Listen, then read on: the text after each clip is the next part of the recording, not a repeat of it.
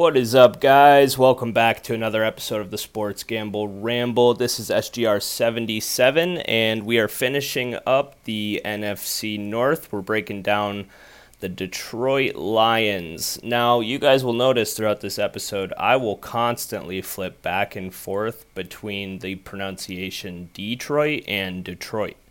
Someone once pointed out to me that I say Detroit, and it should be Detroit. I like to say Detroit, but I go back and forth constantly, so it will be an inner struggle for the next 40 minutes or so. That being said, let's jump into the football team that is the Detroit Lions. There we go, already switching back and forth. This team, although they only went 3-13 and won last year, sneaking in a tie with the Pittsburgh Steelers, they covered at an exceptional rate, 11-6 against the spread, 64.7%, and that was third best in the NFL. So this is an interesting team to me from a perspective that last year, again, only winning 3 games, number 2 pick in the draft, but they still kind of managed to exceed our expectations in terms of some of the fight and the grit that we saw from this team. And like I said, covering 11 games, their ability to keep it relatively close and not get blown out against teams that were projected to be much better than them, I think this team showed some potential, and I think it's a reflection of the coaching staff, the toughness that Dan Campbell has tried to instill in this organization since coming over. I mean, look, they're realistic in that building. They knew it was going to be a rebuild. They actually went and gave Dan Campbell a 6-year contract, which for a head coach and a first-time head coach, it's interesting. It's a big commitment. They usually sign a 4 or 5-year deal, and honestly, that leash starts getting short around back end of year 2, season 3 for sure if you haven't been winning. Dan Campbell, I think, is a guy that this Lions team wants it to work out with him. I cheer for him. The guy is entertaining as fuck, and just a total football guy. It's like, if Jeff Bridges and Stone Cold Steve Austin were combined into a football coach, like this is that guy. And so I think he'd be a fun coach to play for, and I think this team has something to build around here as far as chemistry, toughness, a culture being installed there in Detroit. So, again, not a great team last year, 3-13-1. The offense was 25th in points per game, 19.1 points per game, 22nd in yards per game, 322.6. I want to mention real quick, because I do have, some nuggets here, that this team went through a pretty drastic offensive change between the first half and the second half. They started out 0-8 in the regular season here, and then fired their offensive coordinator Anthony Lynn. Head coach Dan Campbell took over play calling abilities, and over the second half of the season, this offense went from averaging 16.8 points per game to 19.3 points per game. They also went from averaging 93.1 rushing yards per game to 130.3 rushing yards per game. And that was even with starting running back DeAndre Swift being, hit or miss over the second half of the season there in terms of being 100% healthy and available. So pretty interesting.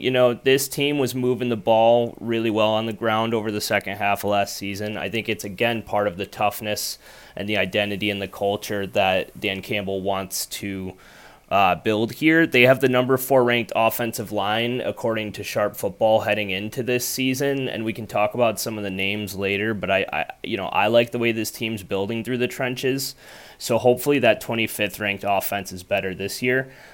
Defensively, they were just terrible last year, 31st in points per game, giving up 27.5, and 29th in yards per game, 379.8. They had a -4 turnover margin. It was tied for 22nd in the NFL.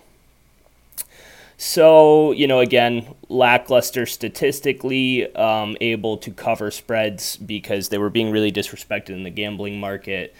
constantly being, upwards of a 10-point double-digit underdog. And they would get a lot of backdoor covers, a lot of garbage time stuff, this team. But, they were more entertaining to watch than their 3-13-1 record indicates. Coaching changes this offseason. I mentioned Anthony Lynn got fired halfway through the season last year, and they brought in offensive coordinator Ben Johnson. He was on the coaching staff already. He's just been promoted to offensive coordinator. He coached college football for 2 years in the late 2000s at Boston College. He was on the Miami Dolphins staff from 2012 to 2018 as an offensive assistant and tight ends coach. He did some work as a wide receivers coach as well, and then came over to the Lions in 2019, has been an offensive assistant and tight ends coach.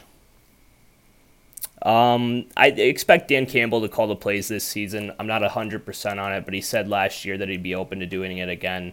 And I think, with the fact that I mentioned the offense was better with him calling the plays, I think that's the plan this year. Not 1,000%. My bad, guys. Hopefully we find out more, because this is the Hard Knocks team this year. I failed to mention at the beginning of the episode. But again, I talked about how this team is slightly entertaining from a personality perspective, and especially at that head coaching spot. And I'm excited to watch Hard Knocks this year to get all the Dan Campbell content that we can get out of this team. It should be fun. Most people are like, oh, Lions, that's not exciting. I actually was kind of excited when I heard the Lions were the Hard Knocks team this year.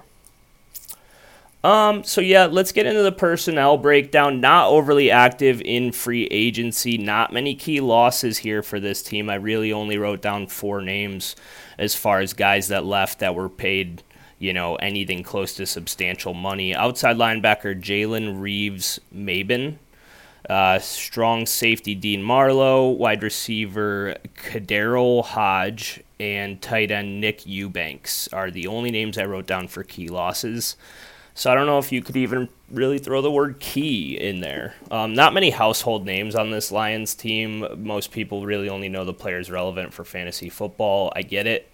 Again, best unit on this team, offensive line. And people don't really pay attention to those guys, but it's what gives this offense any sort of edge at all, really, especially last season with not that great of receiving weapons. They did do their best to upgrade those this offseason, and it's a nice transition into the free agency ads, if you'll give me just 1 second. So, DJ Chark was their, I believe, their main financial investment in free agency this year. He's a wide receiver out of the Jacksonville Jaguars on his rookie deal. Went to LSU, former second-round pick by the Jags. Injured and inconsistent on his rookie deal. He now signs with the Detroit Lions, and, he's technically the 3rd receiver on the depth chart right now, so slotted for, I guess, a starting role, depending on how many 3-receiver sets they put out there. But I imagine this to be a run-first team this year, again, with, I mentioned, the kind of offensive philosophical shift at the second half of last year. So wide receiver DJ Chark comes in. Cornerback Mike Hughes comes over from the Minnesota Vikings. Linebacker Chris Board. Linebacker Jared Davis was on this Lions team and then went to the Jets last year and now comes back to Detroit.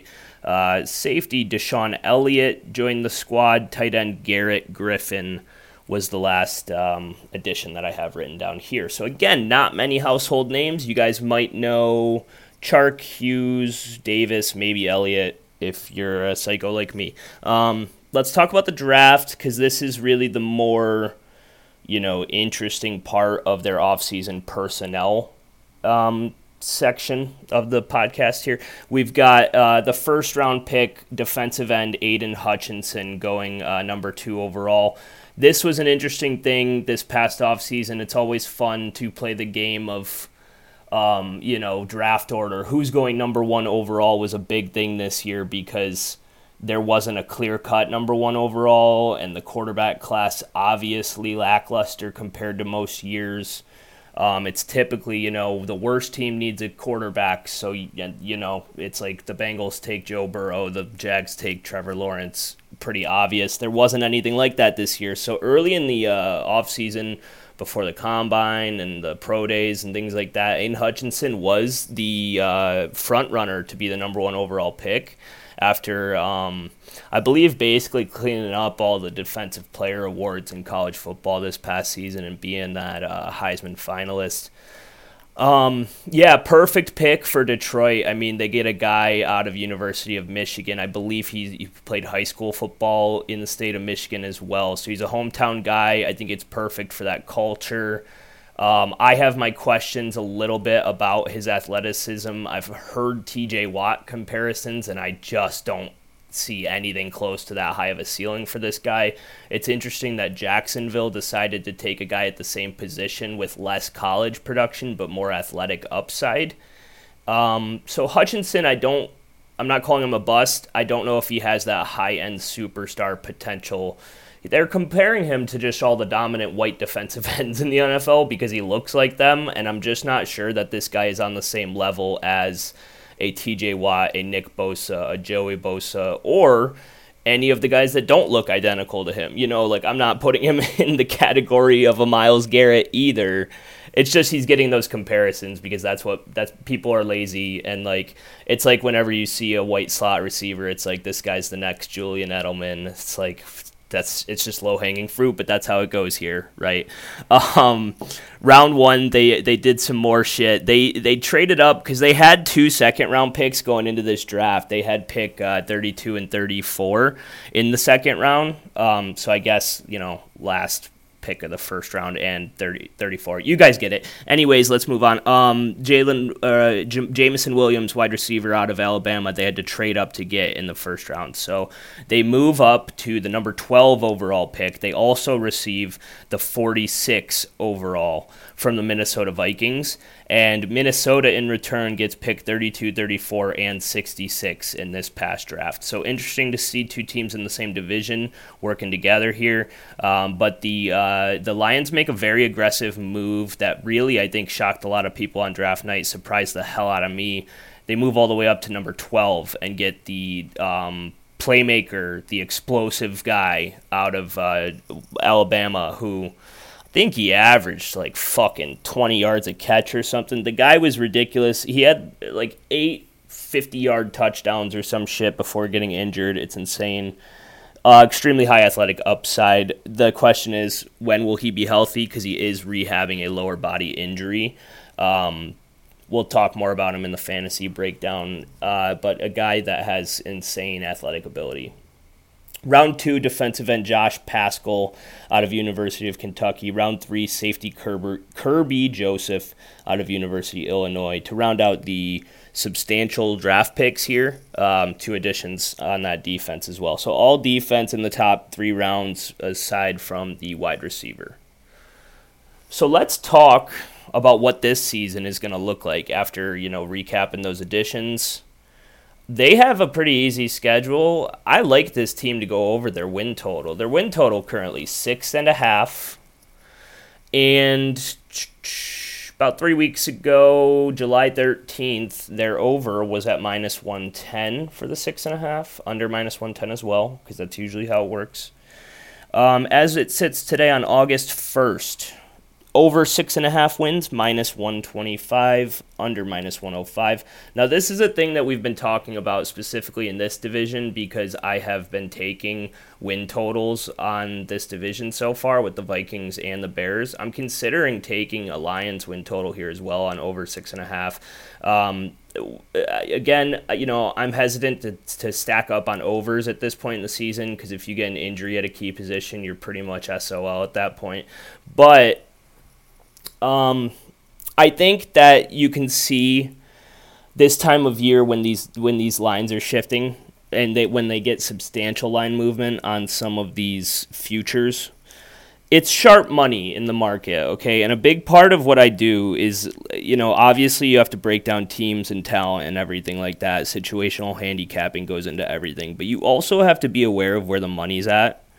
who's betting which sides. If you have a pros versus Joes scenario, if you have an influx of sharp professional money in the market moving lines, you have to be aware of it. You have to be able to diagnose what is sharp money and what is stupid money. And at this point in like late July, early August, there's not that much public money in these futures markets. It's guys like me and guys better than me and guys more invested than me who are throwing down on futures in the last week of July. Like Joe Schmo, who's not even looking into his fantasy team at this point in the season. And then you got guys who do this shit either professionally or semi-professionally. They're the ones betting this time of year. So if you can follow these line moves, it's usually a safe bet. When you see odds shift over a 2-week period from -110 to -125, it shows you that the sharp cash is influencing these markets right now. So it's just another, not only do I like it, but it shows you could potentially be on the right side with the professionals here. So it's always something to consider where the money's at. Let's talk schedule real quick. 5th easiest strength of schedule according to my sources. They start out with a loss because they play the Eagles. Although, to be honest, when I saw the Eagles open with the Lions, I was actually like, fuck, that's like kind of worst case scenario, because you're like a scrappy underdog team like this that's trying to build a culture and say, hey, we're going to shock the world, and it starts week 1 at home versus Philly. It's kind of a trap game almost if you can have a trap game scenario in week 1. Hopefully the Eagles stay grounded and they stay disciplined and they don't look ahead on their schedule, which, again, difficult to really have a look-ahead spot in week 1 because hopefully you're coming in, ultra-focused for that start of the season. But it's concerning to me that it's like in Detroit. It's not a rivalry game. This could be an overlooked team. It's kind of a weird spot. Anyways, let's not take too much time on that just because I'm an Eagles fan. The schedule is home versus Philly, versus Commanders, at Vikings, versus Seahawks, at Patriots, at Cowboys, versus Dolphins, versus Packers, at Bears, at Giants, versus Bills, versus Jags, versus Vikings, at Jets, at Panthers, versus Bears, at Packers. So let's go through that. They have a week 6 bye, which is in between the Cowboys and Dolphins game in October. No, it's not. It's in between the Patriots and Cowboys game, which is actually a good spot for a bye if you're the Lions, I guess, just from an opponent standpoint, but it is early in the season, which kind of sucks. Anyways, I kind of broke this schedule down into, shit teams, and then the kind of in the middle, maybe they have to steal one teams, and then the teams they're probably not going to beat. So, Seattle, Seahawks, Giants, Bears twice, Jags, Jets, Panthers. None of those teams should be world beaters, although maybe the Panthers are a little better this year. Maybe the Jags aren't the worst team in the league, but again, good situations, winnable games. That's 7 right there that I just mentioned. Then you have the games, maybe they can steal one. Washington, Philly, Dallas, New England, Miami. And then, they're probably not going to beat the Bills. They're probably not going to beat the Packers. The situation where they steal one against the Packers is, again, if the Packers don't need to play their starters week 18, because that's how the Lions beat them last year. What I'm saying is over 6.5 wins, this team can go 7-10 this year. I mean, they won 3-13. They went 3-13 and won last year, but again, 11-6 cover rate. It shows me that this team has the ability to fight. And I think that they want to build on what they started last year. I'm sitting here and I'm telling you guys to take over on futures with teams led by Jared Goff and Kirk Cousins, which if you talked to me 3-4 years ago, I think I might have slapped the future of myself in the face. Like, this is weird to me because I'm not a fan of these guys personally, and I've talked shit about them through the majority of their careers. Jared Goff's not that bad. He's not great, but it's like, he's going to be the starter for this team. He's going to be, like, better than a lot of bad guys that are starting for other teams, like, to be honest. And, this team showed a lot of fight this year, so I think that they can get it done as far as going over the 6.5.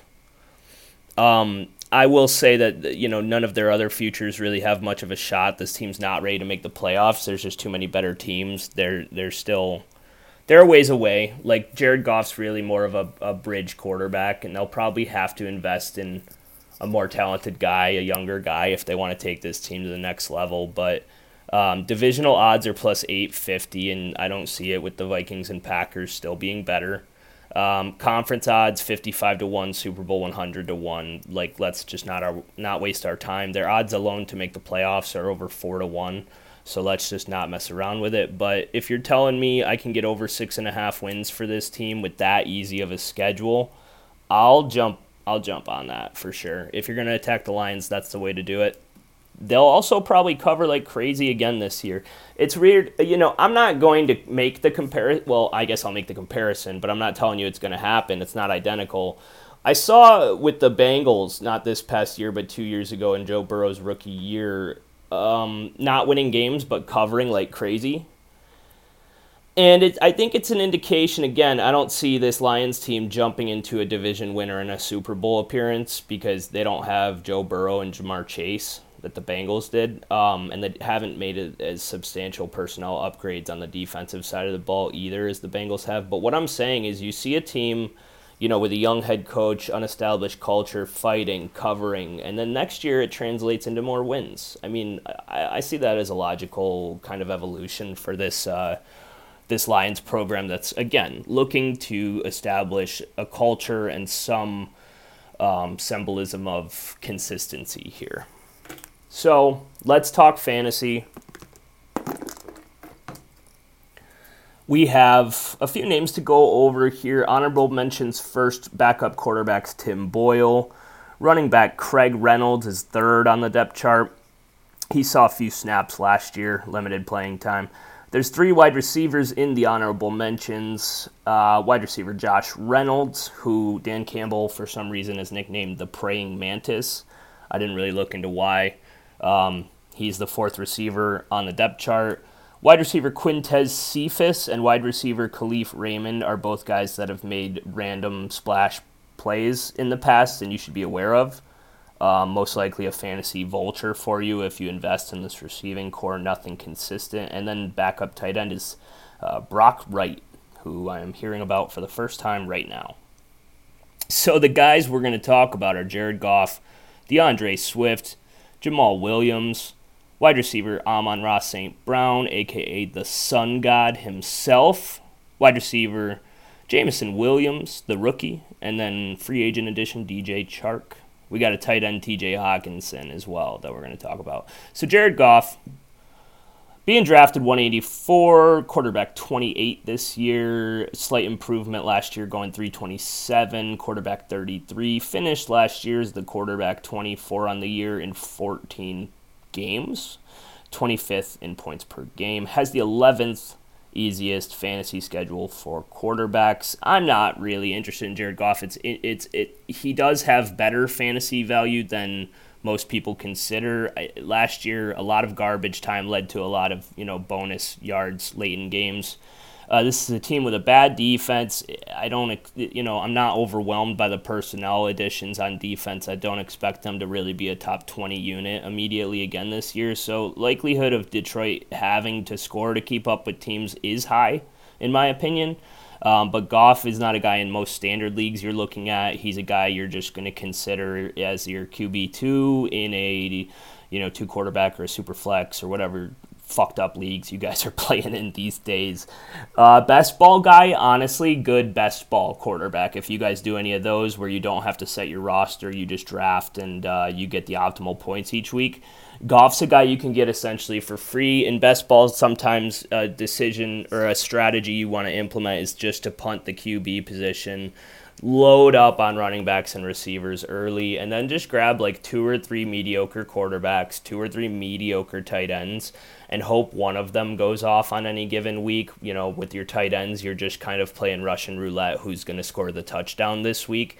And then, you can pair a couple. Like, to be honest, if you have Carson Wentz and Jared Goff as like your best ball QBs, maybe you throw another guy in there, Justin Fields with his rushing ability. Like, I'm not interested in any of those guys for my fantasy team this year, but if you're telling me you just need 1 out of 3 odds of one of those guys to post like a top 6 or 7 quarterback week on any given week, upsides there because their defenses should be bad and they should have to score to sustain relevancy for their team. He finished top 6 quarterback on the week just once last year, 7.1%, 30th ranked in the NFL. Finished the top 12 QB, 21.4%, 32nd in the NFL. Finished QB2, 42.9%. So that's what I'm talking about with that best ball / QB2 format. And he busted outside of the top 24, 35.7% of the time. People, I guess, to close the conversation on Goff, I think he's firmly the starter this year. This team drafted a quarterback, and I can't even remember. Why can't I remember who they drafted? Did they not? No, they didn't draft a quarterback. I was confusing. For some reason, I thought they took Desmond Ridder, but he went to the Falcons. They didn't draft a quarterback, so there's no competition. Never mind. This team might draft a QB next year, but Jared Goff's job is safe. So, waste of time there. Let's move on to the running backs, and this is where there could be some serious fantasy value this year. DeAndre Swift's a guy that the fantasy community is really getting behind. I'm getting behind as well. I had him on one of my teams last year, and it was lucky for me. I picked the right time to trade him before he struggled with some injuries. Played 13 games last year. But he got off to a really hot start. He was a really strong fantasy asset early in the season and looks to be like a potentially elite fantasy running back if he can stay healthy. And not to call him injury prone. We've only seen it once, but I'm just saying it's a big if. It's an if with every player. DeAndre Swift's being drafted 12th overall in fantasy this year as a high-end second-round pick, 8th running back off the board. And that's a reflection, again, of his high usage and high production last year. Especially in the passing game, we saw a lot from DeAndre Swift last year. And again, it makes sense with the garbage time format of like half the Lions games that they're going to have to pass more than run. And a lot of checkdowns, teams playing that prevention fence zone defense, you're just going to keep checking it down to your explosive running back and let him keep chipping away. And so that's where a lot of his fantasy points came. It's a question if this team is more competitive, if they're winning more games. Again, I think they win 7, not 3. Does some of that second half passing volume kind of drop off for DeAndre Swift? That's something to keep your eye on.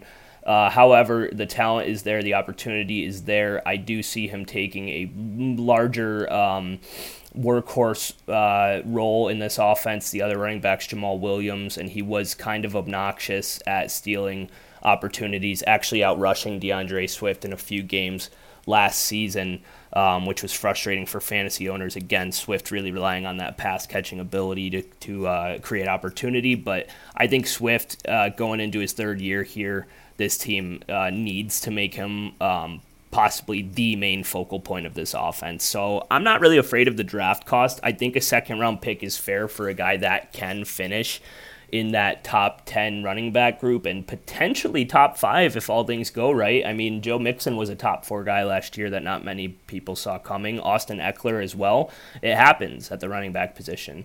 He finished running back 20 last year despite only playing 13 games. He finished 20th in points per game as well.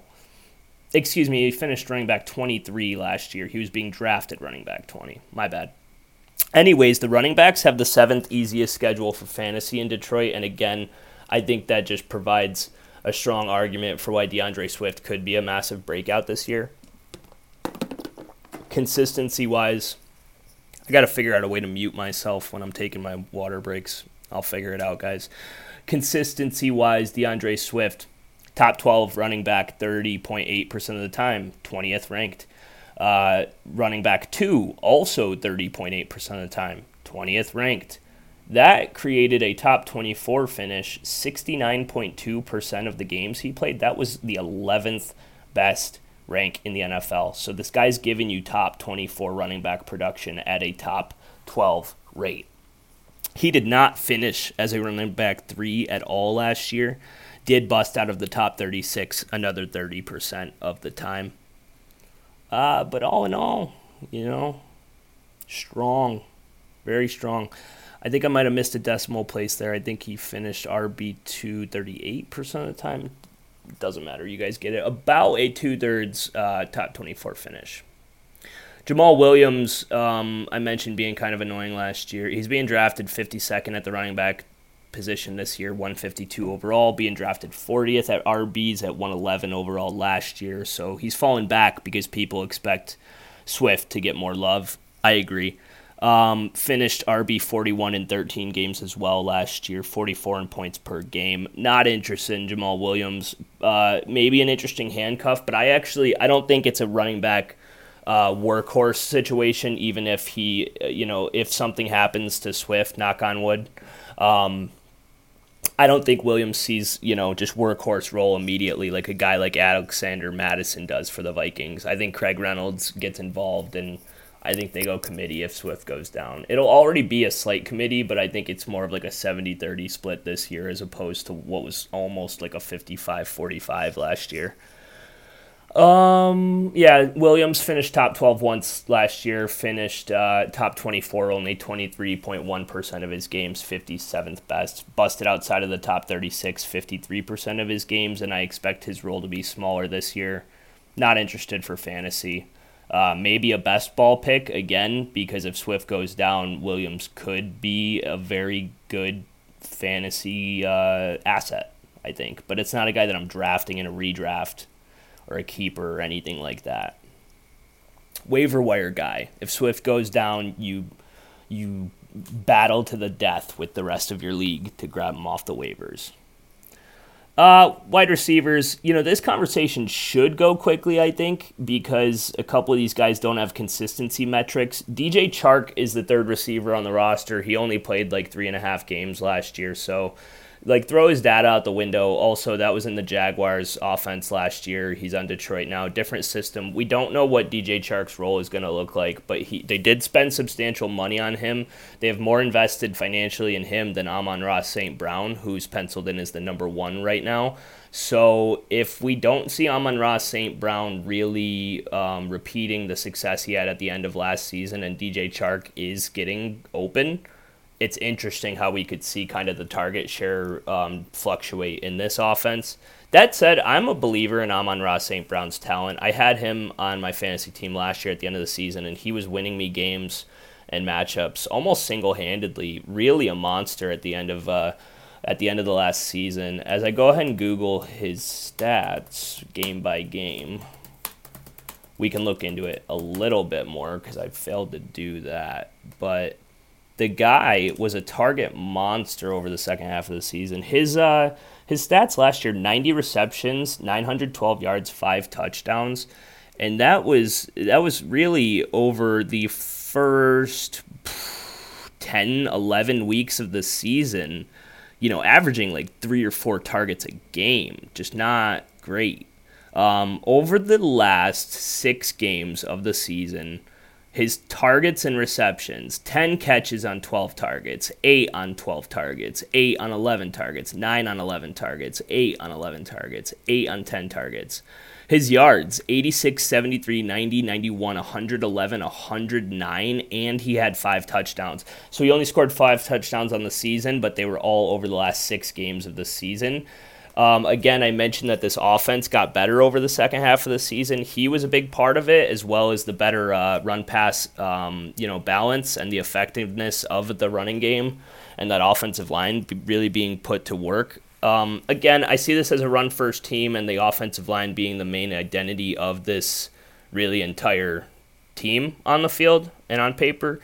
But Amon-Ra St. Brown is a guy that I believe in. I think he can be another really effective PPR guy, and especially with the rookie Jameson Williams, I don't know what his injury timetable looks like. It's one of the things where I can't really give you guys like medical insight. I'm not a doctor, so it's just about me kind of doing my best to follow along with the Twitter updates and stuff like that. And I don't know when Jameson Williams is going to be healthy or if he comes back to his like explosive self right away in his first year here. There could be a rookie learning curve, or he could come out like Jamar Chase and just fucking explode all across the league. I don't really know. I think Amon-Ra's pretty safe. That said, I don't know if I love him at his draft cost. So let's talk ADP. He's being drafted in like the 6th round of your drafts. 20th overall receiver at 56 overall player. He was relatively undrafted last year, wide receiver 67. I said, 4th round pick in 2021, rookie year. explodes over the last 6 games of the season and finished wide receiver 21 despite being irrelevant for the first 12 games of the season. Technically played 16 games, 26 in points per game, but again, guys, really a tale of two seasons here for Amon-Ra St. Brown. I don't know if I can advise you to take him in the 6th round. I think there's other guys that I like, in more pass-happy offenses at that point in my draft. I'm not crazy about it. I really like the player, but to me, there's a lot of vagueness as far as where the targets will be distributed in this offense. I don't know if they'll be as pass-heavy as last year.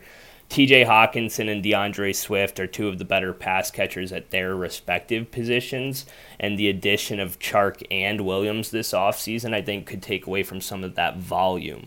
And if we don't see the volume that he was getting, again, like 12 targets a game over the last month and a half, I'm not sure that he returns on that 6th-round pick, unfortunately. I love Amon-Ra St. Brown. I call him the sun god, and if you guys don't get that, sorry for not explaining it sooner. Amon-Ra is the Egyptian god of the sun, and he was named after him. The St. Brown family's fucking awesome. Like, the older brother I mentioned, I think on the Packers episode, his name's Equinemius. This guy's name is Amon-Ra. I think they have a brother named Quintorpheus or something like that. Let's look up the names while we're talking about all that shit. Let's see. Amon-Ra St. Brown, Equinemius St. Brown, Osiris St. Brown. Who else? Sorry, guys, dead air here, but this is kind of fun for me. Anyways, let's move on. They have some crazy names, and the Sun God, that's a nickname that's going to stick here. Unfortunately, I don't know if the Sun God returns on his 6th-round draft cost. Jameson Williams, being drafted 140 overall, wide receiver 58. DJ Chark just ahead of him, 139 overall, wide receiver 57. I'm not drafting Chark. I'll take the shot on Williams, the rookie, with more upside. Again, it's a thing where, take a look at where the targets are going over the first couple weeks of this season and maybe try and adjust. Like, don't get Tate clock on Amon-Ra St. Brown being the bona fide number 1 receiver for this team because he was a 4th-round pick, and they have more money on 2 other guys at the same position. Unfortunately, I love Amon-Ra. Again, I'm a huge fan. But don't get overly invested because the team financially is not overly invested, I guess, is what I'm saying. Follow the cash. Follow the cash. Williams, rookie, no draft data last year, no consistency rankings. Chark, only playing 4 games, coming over from another system. Again, no consistency rankings. Amon-Ra St. Brown, on the other hand, top 12 receiver, 29.4% of his games. Again, despite only really being a starter for 6 games. 16th highest top 12 finish last year. It really is insane the numbers he was putting up over the back end of the season to fluff his overall seasonal statistics. He never finished wide receiver 2, however. So those weeks that he didn't boom, he didn't give you much. His top 24 finish was 39th best. Finished a wide receiver 3, 17.6%, and busted 52.9%. Again, that's just because he wasn't getting the snaps, he wasn't getting the targets. Kind of throw out those consistency rankings. If you believe in the talent of Amon-Ra St. Brown, which I do, I guess, okay, I'm not going to say that. What I'm going to say is I believe in the talent. I don't love the situation for him, and I don't love the draft cost. If he was like an 8th-round pick or later, I'd take the shot. I think 6 might be a little too early, considering some of like the receivers on there that are just going to see more opportunity this year, I think. 17th schedule for fantasy receivers in Detroit. Let's wrap it up with the tight end conversation. TJ Hawkinson's a guy that was a monster for the first few weeks of the season, kind of fell off, but still, one of the more talented tight ends in the NFL. First overall tight end drafted in his draft class, and top 10 pick, I believe, number 9, I believe, overall to Detroit. Detroit loves drafting tight ends in the first round, if you guys didn't know. They fucking live for it over there. Brandon Pettigrew, TJ Hawkinson, and Eric Ebron over the last 15 years or so. Hawkinson's going like 7th round for you. It's not a terrible draft cost for one of the better tight ends. 7th overall at the tight end position, 68th overall. being drafted 6th tight end last year, so not that much of a change. Again, kind of dropped off at the midway point in the season. Finished overall tight end 15 last year because he only played 12 games. 6th in points per game, however. So that's a good sign. Again, being drafted 7th tight end, finished 6th in points per game last year. It's all pretty fair consistency. He's top 7 tight end as well with the 7th highest top 6 finish rate, 33.3%. 7th highest top 12 finish rate at 50% of his games. He's giving you top 12 tight end production, which is pretty good. Tight end 2, 25% of the time. Busted out of the top 24, 25% of the time. He got by on volume as well, and it was interesting to see as more of the passing work went to the ancillary pieces in this offense and the running backs. Hawkinson, losing volume, lost fantasy value as well. And it's also interesting to me that this team was the weapons were so limited that teams were really able to zero in on Hawkinson and double team him. Hopefully that's not a thing this year with the invested talent at the wide receiver position. He can get more one-on-ones, which could be good for him. But again, more competition for targets, so I don't necessarily know how that evens out. We should see some touchdown regression as well. I don't think he was doing much in the red zone last year. So Hawkinson's a guy I'm not totally in love with from fantasy because, again, I think the target share gets diluted this year. But as a 7th-round pick with top 5 tight end upside, you could do a lot worse, I guess. I just don't know if that's my favorite spot in drafts to take a tight end. I'm still probably looking to take receivers at that point. So yeah, he is a monster though. He's super talented. He's got a potential to be one of those freak tight ends that just bully people. So I'm not saying don't draft Hawkinson. I'm just maybe not in love with it because again, I think the ball gets spread pretty thin in this offense between how much volume the running backs are going to get in the passing game, the 3 receivers that, again, who knows where the target shares go, and then the tight end. He's not as locked and loaded for as much volume this year, I don't think. So that's it. I can't wait until Hard Knocks. I think that starts August 9th, so we'll get plenty of Lions content coming at us. Before we end this episode, I want to mention the Hall of Fame game is this Thursday, so we actually have preseason football coming up in just 3 days here. That's awesome. And obviously, if you are listening to this whenever I release it, Monday or Tuesday this week, haven't made my mind up, probably Tuesday.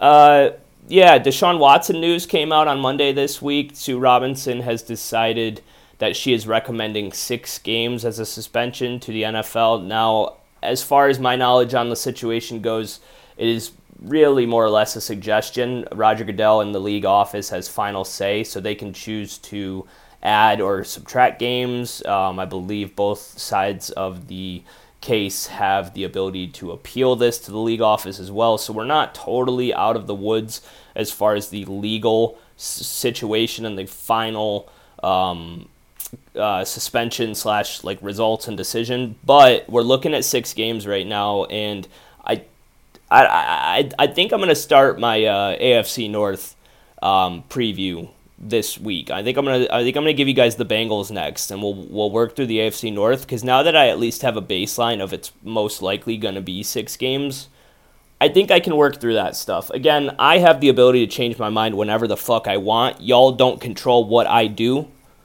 Don't forget it.